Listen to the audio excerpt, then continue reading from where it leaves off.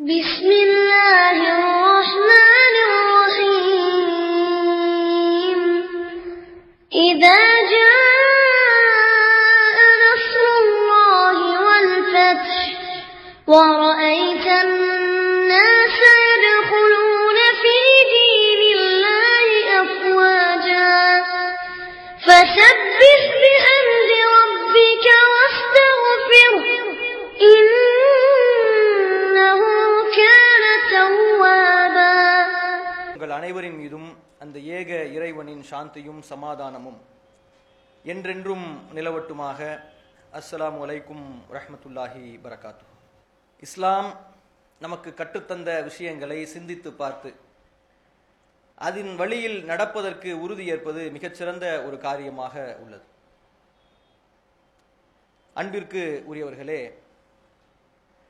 நபிகள் நாயகம் ஸல்லல்லாஹு அலைஹி வஸல்லம் அவர்களிடம் ஒரு சஹாபி கேட்டார், யா ரசூலுல்லாஹ், இஸ்லாம் என்றால் என்ன?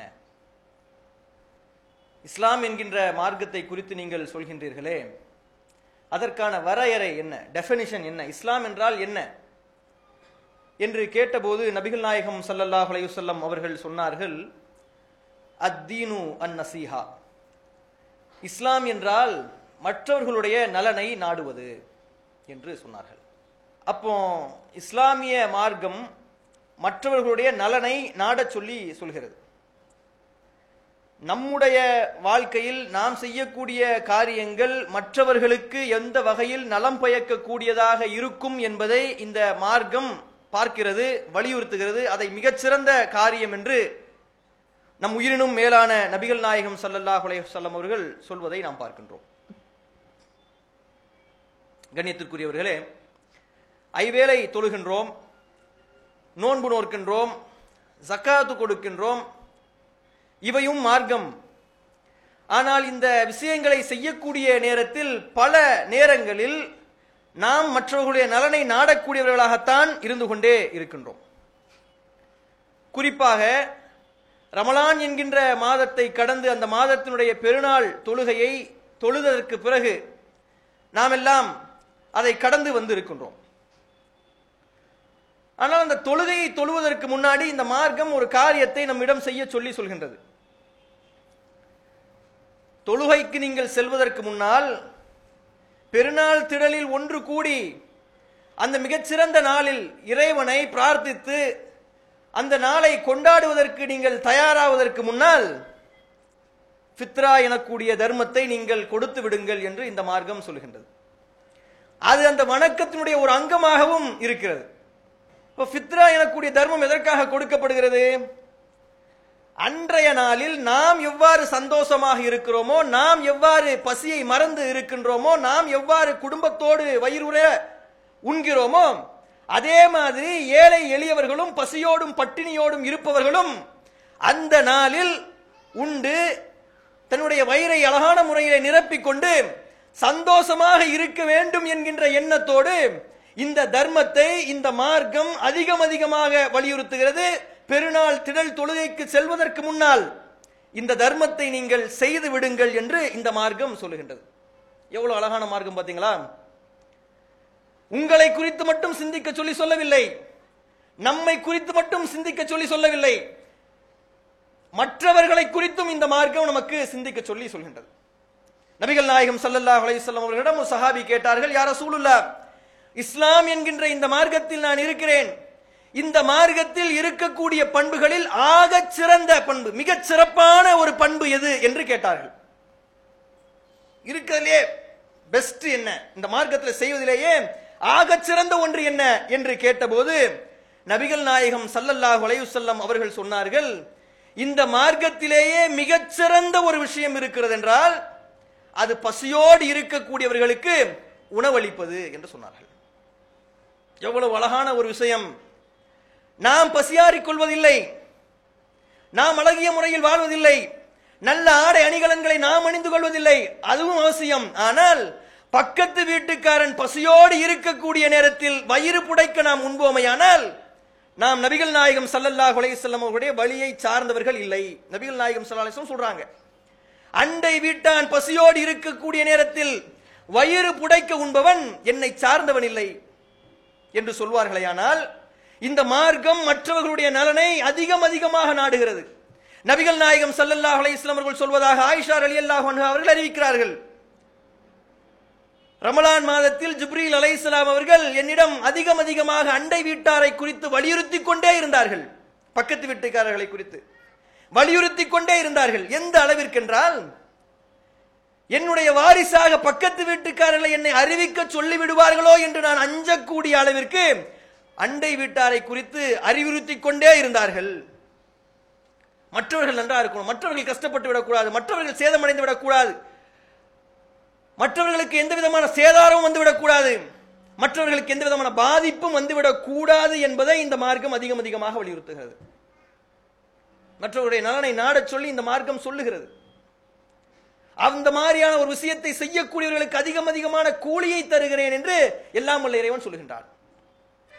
ஒரு மனிதர் இறக்கிறார். அவர் இறந்ததற்கு பிறகு என்ன ஆகும்? அவ்வளவுதான், எல்லாம் முடிஞ்சிச்சு. திருமறை குர்ஆனில் நபிகள் நாயகம் ஸல்லல்லாஹு அலைஹி வஸல்லம் அவர்களுடைய வார்த்தைகளில் இறந்து போகக்கூடிய மனிதர்களுக்கு நிகழக்கூடிய சம்பவங்களை நாம் படித்திருக்கிறோம். இறந்து போனவனுடைய உடலை சுமந்து கொண்டு மனிதர்கள் செல்வார்கள். செல்லக்கூடிய நேரத்தில் அந்த உடல் சொல்லுமாம், அந்த ஆன்மா சொல்லுமாம், எதற்காக என்னை இத்தனை வேகமாக நீங்கள் அழைத்து செல்கிறீர்கள்? ஏன் இவ்வளவு வேகம்? இந்த வேகத்தோடு நீங்கள் செல்வதற்கான காரணம் என்ன? கொஞ்சம் பொறுமையா போங்க, இவ்வளவு வேகத்தோடு போகாதீங்க. அங்க இருக்கக்கூடிய வானவர்களிடம் சொல்வார்கள், எனக்கு கொஞ்சம் நேரம் கொடுங்க, நான் திரும்பி சென்று சில நல்ல விஷயங்களை செய்துவிட்டு வந்து விடுகிறேன் என்று அந்த நேரத்தில் மனிதர்கள் வானவர்களிடம் கேட்பார்கள். அப்போது அவர்களுக்கு சொல்லப்படும், உங்களுக்கு கொடுக்கப்பட்டிருக்கக்கூடிய நேரம் முடிந்து விட்டது, அவ்வளவுதான், இனிமேல் உங்களால் ஒன்றும் பண்ண முடியாது, இனிமேல் நல்லது செய்யறதுக்குலாம் ஒன்றும் இல்லை, ஏற்கனவே நீ என்ன செஞ்சோ அதோடு முடிஞ்சிச்சு. ஆனால் ஒரு சில அமல்கள் அவர்களை தொடர்ந்து வரும். ஏன் தெரியுமா? அது மற்றவர்களுக்கு நலம் பயக்கக்கூடியதாக இருக்கக்கூடியதால். ஒரு மனிதன் ஒரு மரத்தை நட்டுவிட்டு வந்திருப்பார். அந்த மரத்தினுடைய நிழலில் மனிதர்கள் நிழல் பெறக்கூடிய காலமெல்லாம் அந்த இறந்து போன மனிதனுடைய அந்த விதியில் அவருக்கான நன்மைகள் எழுதப்பட்டு கொண்டே இருக்கும்.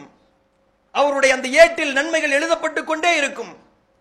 ஒரு மனிதர் ஒரு கிணற்றை நோண்டி வைத்து விட்டு வந்திருப்பார். அதில் பசியாரக்கூடிய நேரமெல்லாம், தாகம் தீர்த்துக் கொள்ளக்கூடிய நேரமெல்லாம் அந்த மனிதர் இறந்திருப்பார். இறந்து மண்ணில் புதைக்கப்பட்டிருப்பார். மண் அவருடைய உடலை தின்றிருக்கும். எலும்புகள் கூட இல்லாத நிலையில் அவர் மண்ணோடு மண்ணாக மக்கி போயிருப்பார். இந்த மனிதர் வாழ்ந்தார் என்பதற்கான எந்த அடையாளமும் இல்லாமல் அந்த மனிதர் இந்த உலகத்தை விட்டு சென்றிருக்கக்கூடிய நேரத்தில், அந்த மனிதர் உலகில் வாழக்கூடிய நேரத்தில் அவர் நட்ட ஒரு மரம், அவர் வெட்டிய ஒரு கிணறு, அவர் இறந்ததற்கு பிறகும் அவருடைய தலையில், அவருடைய ஏட்டில் நன்மையை எழுதி கொண்டே இருக்கும் என்றால், மற்றவர்களுக்கு நன்மை செய்வதனுடைய நலனை நாம் புரிந்து கொள்ள முடிகிறதா? அதிகமாக நன்மை செய்வதற்கு நாம் எதற்காக ஆர்வப்பட வேண்டும்? மற்றவர்களுடைய நலனை அதிகமாக நாடுவதில் இருக்கக்கூடிய நன்மை என்ன? அதை நபிகள் நாயகம் ஸல்லல்லாஹு அலைஹி வஸல்லம் அவர்கள் மார்க்கம் என்றே சொன்னார்கள். ஒரு மனிதர் ஐவேளை தொழுகிறார், ஆனால் மற்ற மனிதர்களுக்கு அநியாயம் செய்தால் அவர் நபிகள் நாயகம் ஸல்லல்லாஹு அலைஹி வஸல்லம் அவர்கள் சொன்ன வழிப்படி நடக்கவில்லை. அப்ப இந்த மார்க்கம் அதிகமாக மற்றவருடைய நலனை நாடுவதை, மற்றவருக்கு நலம் செய்வதை அதிகமாக வலியுறுத்துகிறது. நம்மில் சிலர் பல நன்மைகளை செய்கிறோம். பெரும்பான்மையான சகோதரர்கள் தங்களால் இயன்ற முடிந்த நன்மைகளை செய்து கொண்டிருக்கிறார்கள். ஆனால் இன்றைய நாட்டில், இந்த சமுதாயத்தில் இஸ்லாமியர்கள் அவர்களுக்கு தேவைப்படக்கூடிய நன்மைகள் என்பது ஏராளமானது, மிக அவசியமானது. இன்னைக்கு அவ்வளவு நன்மைகளை எதிர்பார்த்தவர்களாக யாராவது நமக்கு நன்மை செய்துவிட மாட்டார்களா என்று எதிர்பார்த்து கொண்டு லட்சக்கணக்கான கோடிக்கணக்கான மக்கள் இருந்து கொண்டு இருக்கிறார்கள். குறிப்பாக ஒரு சில மாற்றங்கள் எல்லாம் நடந்ததற்கு பிறகு, ஆட்சி மாற்றங்கள் எல்லாம் நடந்ததற்கு பிறகு என்ன நடக்குமோன்னு தெரியலையே என்று மக்கள் எல்லாம் மனதிலே அச்சத்தோடு வாழ்ந்து கொண்டிருக்கிறார்கள். பெரிய நாடாளுமன்ற உறுப்பினர்கள் சொல்றாங்க, சாதாரண மனுஷன் சொல்லல, நாடாளுமன்ற உறுப்பினர்கள் சொல்றாங்க, இவங்க என்ன செய்வாங்கன்னு தெரியலையே, திரும்ப வந்துட்டாங்களே, என்ன செய்வாங்கன்னு தெரியலையே, ஒன்னும் செய்ய முடியாது. எப்போது தெரியுமா? நம்முடைய கரங்களில் மற்றவர்களுக்கு நன்மை செய்யக்கூடிய அதிகாரத்தை பெற்றிருக்கக்கூடியவர்களாக நாம் இருந்தால், மற்றவர்களுக்கு நன்மை செய்யக்கூடிய இடத்தில் நாம் இருந்தால், மற்றவர்கள் நாம் நன்மை செய்கிறோம் என்கின்ற நிலையில் நம்மை வைத்துக் கொண்டால், அவர்களால் நம்மை எதுவும் செய்துவிட முடியாது. அந்த நிலையில் நாம் இருக்கிறோமா என்கின்ற கேள்வியை நாம் எண்ணி பார்க்க வேண்டும். கண்ணியத்திற்குரியவர்களே, இன்று ஒரு மனிதர் வந்திருக்கிறார் ஆட்சிக்கு. வேறு ஒருவரை நாம் எதிர்பார்த்தோம். அவர் வந்திருந்தால் இஸ்லாமியர்களுக்கு நன்மை நடந்திருக்குமா? இந்தியாவில் 2400 கலவரங்கள் இஸ்லாமியர்களுக்கு எதிராக நடத்தப்பட்டிருக்கிறது. லட்சக்கணக்கான முஸ்லிம்கள் கொல்லப்பட்டிருக்கிறார்கள். ஆயிரக்கணக்கானவர்கள் தங்களுடைய வீடுகளை இழந்திருக்கிறார்கள். சொந்த நாட்டில் அகதிகளாக வாழக்கூடிய மக்களில் பெரும்பான்மையானவர்கள் உலக அளவில் இஸ்லாமியர்களாக இந்தியர்களாக இருக்கிறார்கள். புள்ளி விவரங்கள் சொல்கிறது. சொந்த நாட்டில் அகதிகளாக வாழக்கூடியவர்களில் உலக அளவில் 2வது இடத்தில் இந்தியா இருக்கிறது என்று புள்ளி விவரங்கள் சொல்கிறது. குஜராத்தில் அடிப்பார்கள் என்று உத்தரப்பிரதேசத்துக்கு ஓடுவார்கள், உத்தரப்பிரதேசத்தில் அடிக்கிறார்கள் என்று தமிழ்நாட்டுக்கு வருவார்கள், கர்நாடகாவில் அடிக்கிறார்கள் என்று ஆந்திராவிற்கு செல்வார்கள், மத்திய பிரதேசத்தில் அடிக்கிறார்கள் என்று சத்தீஸ்கருக்கு ஓடுவார்கள். இப்படி எந்த நாட்டில் இருந்தோமோ, எந்த ஊரில் இருந்தோமோ, எந்த மாநிலத்தில் இருந்தோமோ, அந்த ஊரில் அந்த மாநிலத்தில் அந்த நாட்டில் வாழ முடியவில்லை என்பதற்காக அதை விட்டுவிட்டு தங்களுடைய சொத்து பத்துக்களை எல்லாம் ஓரமாக ஒதுக்கி தள்ளிவிட்டு எங்கோ ஒரு மூலையில் போய் வாழக்கூடிய அகதிகளாக இந்தியாவில் இஸ்லாமியர்கள் அதிகமாக இருக்கிறார்கள் என்று புள்ளி விவரங்கள் சொல்கிறது. இதெல்லாம் எப்ப நடந்துச்சு? இப்ப இருக்கக்கூடியவர் நடக்கும்போது மட்டும் நடந்துச்சா? இல்ல, இதற்கு முன்னாடி நடந்துச்சு. நாம் யாரை ஆட்சிக்கு கொண்டு வர வேண்டும் என்று நினைக்கிறோமோ அவருடைய காலத்தில் நடந்தது. ஏன் அவர்களால் நமக்கு உதவ முடியல? உதவ முடியாது. காரணம் என்ன? மேலிருந்து கீழ் வரை ஆட்சியாளர்கள் வேண்டுமானால் வேற யாராவது இருக்கலாம். ஆனால் சிந்தனை யாருடைய சிந்தனையாக இருக்கிறது? இன்னைக்கு யார் ஆட்சியில் உட்கார்ந்து கொண்டிருக்கிறார்களோ அவர்களுடைய சிந்தனை எதுவோ அந்த சிந்தனையை தாங்கியவர்களாகத்தான் மேலிருந்து கீழ் வரை ஆயிரக்கணக்கானவர்கள் இந்தியா முழுவதும் இருக்கிறார்கள், ஒரு சில மாநிலங்களை தவிர. எதனால் அவர்களால் ஜெயிக்க முடிகிறது? எதனால் அவர்களால் பல தவறுகளை செய்துவிட்டு தைரியமாக சென்றுவிட முடிகிறது? எதனால் என்றால் மேலிருந்து கீழ் வரை அவர்கள் இருக்கிறார்கள். சென்ற ஆட்சி காலத்தில் வாஜ்பாய் வந்து பிரதமராக வந்தார். அவர் வந்த நேரத்தில் செஞ்ச மிக முக்கியமான காரியங்கள் ஒரு காரியமாக சொல்லுவாங்க, அவர்களுடைய ஆட்களை எல்லாம் கொண்டு வந்து அரசு அதிகாரத்திற்குள் அதிகாரிகளாக நியமித்தது. வாஜ்பாய் செஞ்ச காரியத்தில் முக்கியமான காரியம் அதிகாரிகளாக அவர்களை நியமித்ததுதான். அவர் செய்த காரியங்கள் மிக முக்கியமான காரியம். முக்கியமான இடங்கள்லாம் அவங்களை கொண்டு வச்சாரு. எப்பத்திலிருந்து இது நடந்திருக்குன்னா, முக்கியமான இடங்கள்லாம் அவர்கள் இருக்கிறாங்கன்னா சுதந்திரம் அடைந்ததிலிருந்து இதுதான் நடந்து கொண்டு இருக்கிறது. கண்ணியத்திற்குரியவர்களே, காந்தியை வந்து சுட்டு கொன்னதற்கு பிறகு, அதை சுட்டுக் கொன்றவர் ஒருவர் என்று கண்டுபிடிக்கப்பட்டதற்கு பிறகு, அவருக்கு பின்னால் லட்சக்கணக்கானவர்கள் இருக்கிறார்கள், அவருக்கு பின்னால் ஒரு இயக்கம் இருக்கிறது, அதை சார்ந்தவர்களில் மிக முக்கியமானவர்கள் இன்னும் இருக்கிறார்கள். எய்தவர் வேறு ஒருவர், அம்புதான் இவர், எய்தவரை பிடிக்க வேண்டும் என்பதற்காக அன்று இருந்த காவல்துறை, அன்று இருந்த புலனாய்வுத்துறை எல்லாம் களத்தில் இறங்கி போராடி கொண்டிருந்த நேரத்தில் அவர்கள் எல்லாம் தொடர்ந்து தப்பித்துக் கொண்டே இருந்தார்கள். அந்த நேரத்தில் அந்த நாட்டில், நம்முடைய நாட்டில் பிரதமராக இருந்த ஜவஹர்லால் நேரு ஒரு கடிதம் எழுதுகிறார் வல்லபாய் பட்டேலுக்கு, அன்னைக்கு உள்துறை அமைச்சர், ஹோம் மினிஸ்டர். என்ன கடிதம் எழுதுகிறார்? நம்முடைய திட்டங்கள் அவர்களுக்கு எவ்வாறு தெரிகிறது? நாம் ஒரு இடத்துல சர்ச் வாரண்ட் வாங்கியிருக்கோம், சர்ச் பண்ண போறோம், அவர்களுக்கு எவ்வாறு தெரிகிறது? எவ்வாறு அவர்கள் தப்பித்துக் கொண்டே இருக்கிறார்கள்? அவர்களை எவ்வாறு நம்மால் பிடிக்கவே முடியவில்லை? அம்பை பிடிச்சிட்டோம், தூக்கு மேடைக்கு ஏற்றுவதற்கான வேலைகள் நடந்து கொண்டிருக்கிறது. எய்தவன் எங்கே என்று நாம் கண்டுபிடித்து அவனை பிடிக்கணுமா இல்லையா? அவனை பிடிக்க முடியலையே, தப்பித்துக் கொண்டே இருக்கிறார்கள், எவ்வாறு? அவர் சொல்லுகிறார், அன்று இருந்த புலனாய்வு துறையில், இன்டெலிஜென்ஸ் பியூரோவில் மேலிருந்து கீழ் வரை இருக்கக்கூடிய அதிகாரிகள் பெரும்பான்மையானவர்கள் இந்த சிந்தனை உடையவர்களாக இருக்கிறார்கள். புரிந்து கொள்ள முடிகிறதா? நாட்டினுடைய தேச தந்தையை கொன்னவனுக்கு அவனையே தப்பு வைக்க முடிகிறது என்றால் இப்ப எந்த அளவிற்கு அவர்கள் ஊறி போயிருக்கிறார்கள் என்று பார்க்க முடிகிறதா? இந்த நாட்டை உண்மையாக ஆண்டு கொண்டிருப்பது ஆட்சியாளர்கள் இல்லை, அதிகாரிகள் தான் இந்த நாட்டை ஆண்டு கொண்டிருக்கிறார்கள். அதுதான் உண்மை. இந்த நாட்டை யார் ஆண்டு கொண்டிருப்பது என்றால் அதிகாரிகள் தான் ஆண்டு கொண்டிருக்கிறார்கள். நாம் நன்மை செய்ய நினைப்போமையானால், மக்களுக்கு நாம் நன்மை அதிகமாக செய்ய வேண்டும் என்று நாம் ஆசைப்படுவோமையானால், ஒரு மூமினாக பிறர் நலம் நாடுவதுதான் இஸ்லாம் என்பதை மிக முக்கியமாக உள்ளபூர்வமாக நாம் நம்புவோமையானால், நம்மால் அதிகமாக நன்மைகளை செய்வதற்கு மிக தகுதியான இடமாக அரசு பதவிகள் இருக்கு. அரசு அதிகாரிகளாக நம்முடைய சமுதாயத்தை சார்ந்தவர்கள் மாறுவார்களே ஆனால் ஏராளமான நன்மைகளை செய்ய முடிகிறது. சமுதாயத்திற்கு ரொம்ப சிரமப்படாமல் பல காரியங்களை செய்துவிட முடிகிறது. லட்சக்கணக்கானவர்களை திரட்டி கோடிக்கணக்கில் செலவழித்து ஆர்ப்பாட்டம் செய்து போராட்டம் செய்து நாம் செய்ய வேண்டிய செயல்களை எல்லாம் ஒரு அரசு அதிகாரியாக அமர்ந்து கொண்டு ஒரு பச்சை பேனாவில் கையெழுத்து போடுவதன் மூலமாக செய்துவிட முடிகிறது. ஏராளமான நன்மைகளை செய்துவிட முடிகிறது. இன்னைக்கு அகில் குரேஷின்னு சொல்லிட்டு ஒரு ஜட்ஜு அவரை ஓட ஓட விரட்டுவதற்கான வேலைகளை பார்க்கிறாங்க. நிற்கிறார் அப்படியே. யார் இந்த அகில் குரேஷி? அகில் குரேஷி எதற்காக கரை வைக்கப்படுகிறார்? அகில் குரேஷி யாருன்னு சொல்லி கேட்டா, குஜராத்தில் ஒரு உயர் நீதிமன்றத்தினுடைய நீதிபதியாக இருந்தவர். அமித்ஷாவுக்கு அரெஸ்ட் வாரண்ட் பிறப்பித்தவர். அமித்ஷாவை அரெஸ்ட் செய்வதற்கு காரணமாக இருந்தவர். இன்னைக்கு வந்து ஒரு உட்கார்ந்து உள்துறை அமைச்சர், அன்னைக்கு அவர் அரெஸ்ட் பண்ணி உள்ளுக்குள்ள வைத்தது யாருன்னு கேட்டா அகில் குரேஷி. யார் நம்முடைய சமுதாயத்திற்கு எதிராக இருக்கிறார்களோ அவருக்கு எதிராக நம்ம களத்தில் நின்று போராடுகிறோம், சத்தம் போடுகிறோம். அதுவும் ஒரு வகை. ஆனால் அவர் அரெஸ்ட் பண்ணி உள்ளுக்குள்ள வச்சது யாரு? அகில் குரேஷி. அவர் வந்துவிடக் கூடாது என்பதற்காக இன்னைக்கு ஏராளமான வேலைகளை செய்து கொண்டிருக்காங்க. மத்திய பிரதேசத்தினுடைய சீஃப் ஜஸ்டிஸ் அவர் தான் வரணும். ஆனா வந்துடக்கூடாது. வந்தா என்ன ஆகும்? வந்தா பெரும் தலைவலி ஆயிடும். வர விட்ட பயப்படுறாங்களா இல்லையா? அவர்களை இருத்து யோசிக்கிறார்களா இல்லையா? அவருக்கு ஒண்ணும் இல்ல. வந்தா என்ன, வராட்டி என்ன, வரக்கூடிய சம்பளம் வந்துட்டு தானே இருக்கு. அவர் நிம்மதியா தான் இருப்பாரு. ஆனால் இவர்களை பார்த்து அந்த ஆட்சியாளர்கள் பயப்படுவதற்கு என்ன காரணம்? ஏனென்றால் அவர்கள் ஆட்சிக்கு வந்தால், அங்கே வந்து அமர்ந்தால், அவர்கள் கையெழுத்திட்டால், அவர்கள் நீதிபதியாக அமர்ந்தால், அவர்கள் சட்டம் இயற்றினால், சட்டத்தை நடைமுறைப்படுத்தினால், தீர்ப்பு எழுதினால் நம்முடைய விஷயங்கள் பாதிக்கப்பட்டு விடும் என்று பயப்படக்கூடிய அளவிற்கு அதிகாரம் படைத்தவர்களாக அதிகாரிகள் இருக்கிறார்கள். அந்த அளவிற்கு இந்த அதிகாரம் படைத்த ஒரு இடமாக கவர்மெண்ட் வேலைகள் இருந்து கொண்டு இருக்கிறது. இப்ப கூட ஒரு அறிவிப்பு வந்திருக்கு, அரசு வேலைகள்ல சேருவதில் என்ன நன்மை. இப்ப கூட ஒரு அறிவிப்பு வந்திருக்கு, டிஎன்பிஎஸ்சில குரூப் 4 என்கின்ற அந்த பிரிவில், அந்த பாடப்பிரிவில் ஜூனியர் அசிஸ்டன்ட், டைப்பிஸ்ட் மாதிரியான வேலைகளுக்கெல்லாம் ஒரு போட்டிருக்காங்க. கிட்டத்தட்ட ஆயிரக்கணக்கானவர்களை தேர்ந்தெடுக்க போறாங்க. இதுல சேர்வதனால என்ன நன்மை?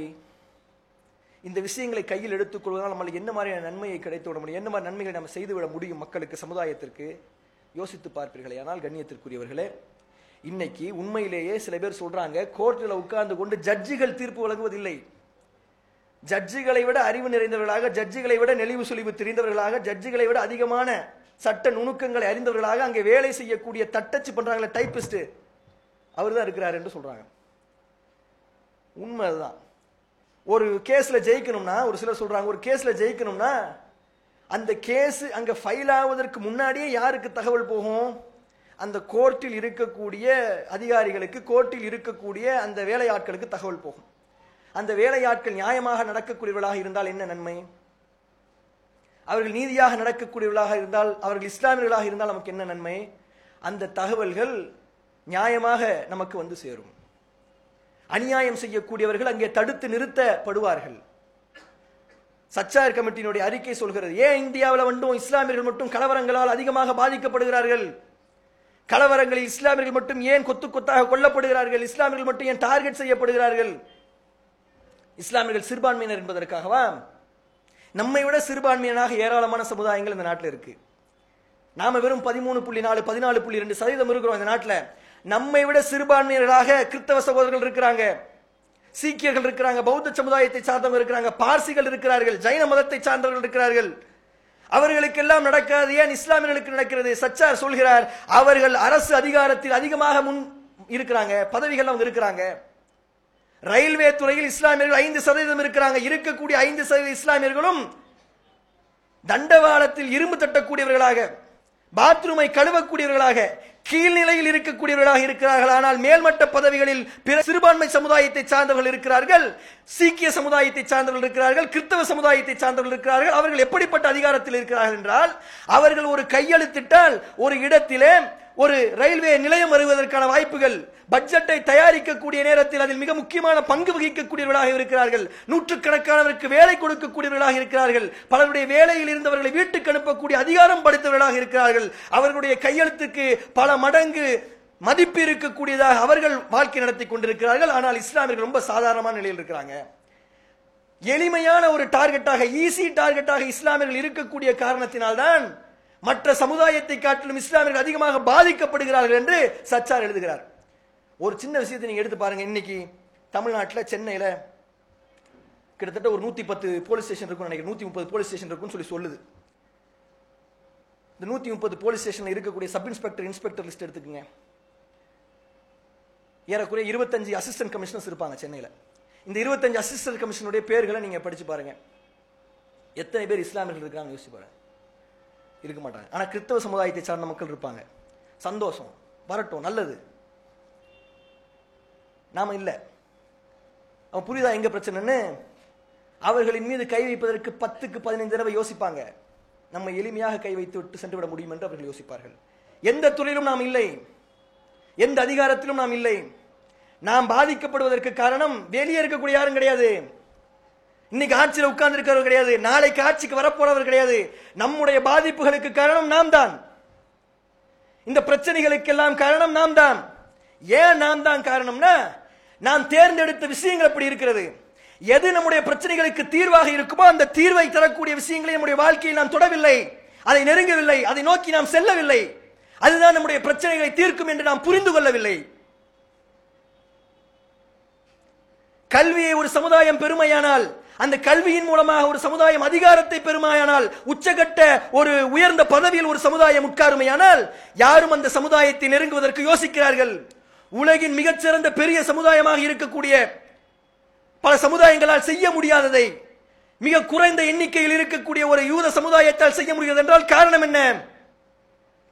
படிக்கிறார்கள், அதிகாரத்தில் அமர்கிறார்கள், மிகப்பெரிய பதவிகளை அலங்கரிக்கக்கூடியவர்களாக அவர்கள் இருக்கிறார்கள். வெள்ளை மாளிகையில் இருந்து உலக வங்கி வரை இருக்கக்கூடிய எல்லா பதவிகளையும் அவர்கள் நிரப்புகிறார்கள். உலகில் இருக்கக்கூடிய எல்லா பத்திரிகைகளையும் அவர்கள் நடத்துகிறார்கள். எல்லா அதிகாரிகளாக அவங்க இருக்கிறாங்க. நீங்க போய் யுனைடெட் ஸ்டேட்ஸுக்கு போனீங்கன்னா அங்க இருக்கக்கூடிய பெரிய பெரிய பதவியை வைத்திருக்கக்கூடியவர்களாக அவர்கள் தான் இருக்கிறாங்க. பெரிய பெரிய நிறுவனங்களை நடத்தக்கூடியவர்களாக அவர்கள் தான் இருக்கிறாங்க. நாம எப்படி இருக்கிறோம்? ஒரு சாதாரண ஒரு படிப்பில் சந்தோஷம் அடைந்து விட்டு 1000ங்களை 2000ங்களை சம்பாதித்து விட்டு ஒரு வீடை கட்டிவிட்டு ஒரு கல்யாணத்தை முடித்து விட்டு நாளைக்கு மௌத்தா போயிடலாம் என்று நிம்மதியாக நம்முடைய வாழ்க்கையை நடத்தி கொண்டிருக்கிறோம். இது இஸ்லாமியனுக்கு அழகு இல்லை. ஒரு இஸ்லாமியன் செய்யக்கூடிய காரியம் இது இல்லை. நபிகள் நாயகம் ஸல்லல்லாஹு அலைஹி வஸல்லம் அவர்கள் சொன்னார்கள், ஒரு மூமின் என்பவன் எப்படிப்பட்டவன் என்றால், ஒரு தகப்பன் என்பவன் எப்படிப்பட்டவனாக இருக்க வேண்டும் என்றால், தான் மரணித்து விட்டதற்கு பிறகு தன்னுடைய பிள்ளையை மற்றவர்களுடைய இடங்களுக்கு சென்று பிச்சை எடுக்கக்கூடியவனாக நிலையில் விட்டுவிட்டு சென்று விடக்கூடாது. மற்றவர்களிடம் கையேந்தக்கூடிய நிலையில் தன்னுடைய பிள்ளையை விட்டுவிட்டு சென்று விடக்கூடாது என்று நபிகள் நாயகம் ஸல்லல்லாஹு அலைஹி வஸல்லம் அவர்கள் சொன்னார்கள்.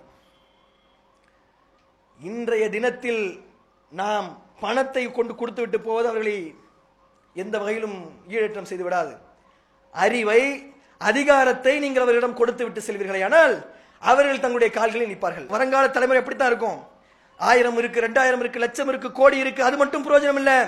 கல்வி இருக்குதா, அதிகாரம் இருக்குதா, அது இருந்தால் அது பயனளிக்கும்.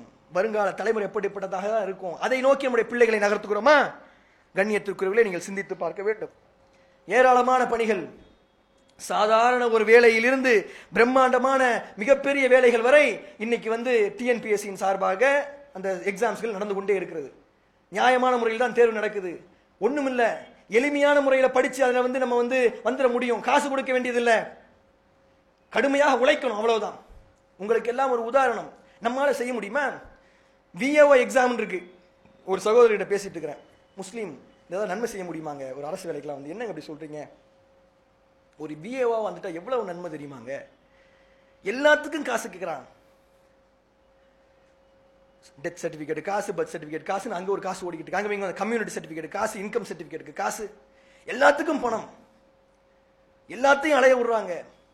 ஒரு நியாயமான நேர்மையான மார்க்கத்தை கடைபிடிக்கக்கூடிய அல்லாஹ்வுக்கு அஞ்சக்கூடிய ஒருவன் அந்த இடத்தில் அமர்ந்திருப்பானே ஆனால் அவன் நேர்மையாக நடப்பானாங்க. எத்தனை பேருக்கு நன்மை கிடைக்கும்? எவ்வளவு பேருடைய வாழ்க்கை சிறப்பாக இருக்கும்? இன்னைக்கு குடி தண்ணி கிடைக்க மாட்டேங்குதுன்னு சொல்லி நம்ம எல்லாம் ஊர் ஊரா அலைஞ்சுக்கிட்டு இருக்கிறோம். அதுக்கெல்லாம் யார் காரணம்? ஆட்சியாளர்கள் காரணமா? ஆட்சியாளர்கள் மட்டும் காரணம் இல்ல, அதிகாரிகளும் காரணம், அவர்களும் தான் காரணம். அவர்களுடைய வேலைகளை ஒழுங்காக செய்திருப்பார்களே ஆனால், இந்த பிரச்சனைகளை வேறு வகையில் அணுகி இருப்பார்களே ஆனால் நமக்கு தண்ணி கிடைச்சிருக்கும். ஏன்? ஆட்சியாளர்களையே கேள்விக்குள்ளாக்கக்கூடிய அதிகாரிகள் இந்த நாட்டில் இருந்து கொண்டிருக்கிறான். ஆட்சியாளர்கள் எதிராக இருப்பான். சீஃப் மினிஸ்டர் எதிராக இருப்பார், பிரைம் மினிஸ்டர் எதிராக இருப்பார், எல்லாரும் எதிராக இருப்பாங்க. அவன் மட்டும் அவனுடைய விஷயத்தில் உறுதியா நிற்பான். கோர்ட்டு தலையிட்டு இந்த ஆளையே நீ போடு, கிரானைட் வழக்குல கைது பண்றதுக்குன்னு சொல்லி போடும். சிலை கடத்தல் வழக்கு இந்த ஆளையே போடு, இவர்தான் போய் கைது பண்ணட்டும் சொல்லி போடும். ஏன்? ஆட்சியாளர்களுக்கெல்லாம் பயப்பட மாட்டான், அதிகாரம் இருக்கு. ஆட்சியாளர்களை கொண்டு கூண்டு நிக்க வச்சிடறான். பயப்படுறாங்க அதிகாரிகளை பார்த்து, ஆட்சியாளர்கள். ஏன்? நேர்மையாக இருக்கிறான். அப்படிப்பட்ட நூற்றுக்கணக்கான நேர்மையான இஸ்லாமியர்கள் அரசு பதவிகளில் அமர்வார்களே ஆனால் இருக்கக்கூடிய நிலை என்ன? இந்த மக்கள் எவ்வளவு நன்மை அடைவார்கள், எவ்வளவு எவ்வளவு பிரச்சனைகள் தீர்க்கப்படும் என்பதை நாம் எண்ணி பார்க்க வேண்டும். கண்ணியத்திற்குரியவர்களே, நிறைய நன்மைகளை செய்ய முடிகிறது. அரசு அதிகாரத்தில் இருக்கக்கூடியவர்கள் நிறைய நன்மைகளை செய்ய முடிகிறது. அந்த நன்மைகளை செய்யக்கூடிய பதவிகளை இந்த நாடு பெற்றிருக்கிறது. ஆனால் அதை நெருங்குவதற்கு இஸ்லாமியர்கள் தயாராகவே இல்லை. பக்கத்திலே போவது கிடையாது, எழுதுவதே கிடையாது எக்ஸாம். என்ன காரணம்னு கேட்டா, நாம எழுத முடியும். அப்ப சொன்ன இந்த VAOன்ற ஒரு எக்ஸாம், இந்த VAOன்ற எக்ஸாமை எழுதுவதற்கு என்ன தேவை? பெரிய படிப்பு தேவையா? MBBS படிச்சிருக்கணுமா, BE படிச்சிருக்கணுமா? 10th படிச்சிருந்தா போதும். வெறும் 10ஆம் கிளாஸ் படிச்சிருந்தா அந்த எக்ஸாம் எழுத முடியும். அதற்கான அறிவிப்புகள் சில காலத்தில் வரும். அந்த 10ஆம் வகுப்பு படிச்சு நம்மளால பாஸ் பண்ணிட முடியுமா? ஒரு சகோதரர், ஈரோடு மாவட்டத்தை சார்ந்த ஒரு சகோதரர், இஸ்மாயில்னு சொல்லி பேரு, 8ஆம் வகுப்பை பாதியிலே விட்டுட்டு ஆட்டோ ஓட்ட போயிட்டாரு. முஸ்லீம்கள் செய்யக்கூடிய வேலை தானே அது. வேலைக்கெல்லாம் என்னத்தை போட்டு படிச்சுக்கிட்டு வாங்க பாய் வியாபாரத்துக்கு போவோம், இப்படிதான் நம்ம நிறைய பேர் இருக்கிறோம். அந்த மாதிரி தான் அவர் என்ன பண்ணிட்டாரு, 8ஆம் கிளாஸ்லேயே விட்டுட்டு வண்டி ஓட்ட போயிட்டார், ஆட்டோ ஓட்ட போயிட்டார். அதற்கு பிறகு அவர் உணர்ந்து கொள்கிறார், கல்வி என்பது முக்கியம், அதிகாரம் என்பது முக்கியம், ஆட்சி அதிகாரத்தில் உட்காருவது என்பது முக்கியம். படிக்கிறார், கரஸ்பாண்டன்ஸ் படிக்கிறார், பாஸ் பண்றாரு. ஃபர்ஸ்ட் ஒரு குரூப் 2 எக்ஸாம் எழுதுறார், ஃபெயில் ஆயிடுறாரு. வீட்டில் ஒரே கஷ்டம், சண்டை. எந்த நேரம் பார்த்தாலும் ஆட்டோ ஓட்டினா அன்னைக்கு நைட்டுக்கு 400 ரூபாய் 500 ரூபாய் கை வந்துருமா காசு. எந்த நேரம் பார்த்தாலும் படிக்கிறேன் புக்கு தூக்கிட்டு அலைஞ்சிட்டு இருக்கிற சொல்லுவாங்களா மாட்டாங்களா? பிரச்சனை இருக்குமா இருக்காதா? வீடை நடத்த முடியல, சிரமங்கள், ஆனாலும் படிக்கிறார். திரும்பி இன்னொரு எக்ஸாம் எழுத, குரூப் 2, அந்த எக்ஸாம் எழுத, அதுலயும் இன்டர்வியூ வரையும் போயிட்டு ஃபெயில் ஆயிடுறாரு. வீட்டில் சிக்கல்கள் இருக்கும், குடும்பத்தை நடத்தணும், தினசரி சம்பாதிக்கணும், அப்பதான் குடும்பம் நடத்த முடியும். 3ஆவதாக ஒரு பரீட்சை எழுதுகிறார், பாஸ் பண்ணிடுறார், அல்ஹம்துலில்லாஹ்.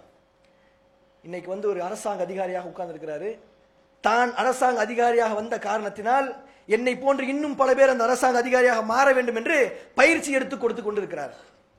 இஸ்மாயில் ஒரு 7-8 வருஷத்துக்கு முன்னாடி, ஒரு 9-10 வருஷத்துக்கு முன்னாடி ஆட்டோ ஓட்டி கொண்டிருந்தவர் தான். எந்த வேலையும் இழிவானது கிடையாது, ஆட்டோ ஓட்டுறது மோசமான வேலைலாம் கிடையாது. ஆனால் அதை விட நன்மைகளை இதில் செய்ய முடியுமா இல்லையா? ஒரு அதிகாரியாக உட்கார்ந்து கொண்டு ஒரு மூமினால் செய்ய முடியுமா? வெறும் 8ஆம் கிளாஸ் படிச்ச 10ஆம் கிளாஸ் படிச்ச நம்மளால செய்ய முடியுமா? என்னுடைய வீட்டில் எங்க வாப்பா படிக்கல, எங்க உமா படிக்கல, என்ன ஒழுங்கா படிக்க வைக்கல. நான் படிச்சது கவர்மெண்ட் ஸ்கூல், தமிழ் மீடியம், எனக்கு ஒன்றும் தெரியாது.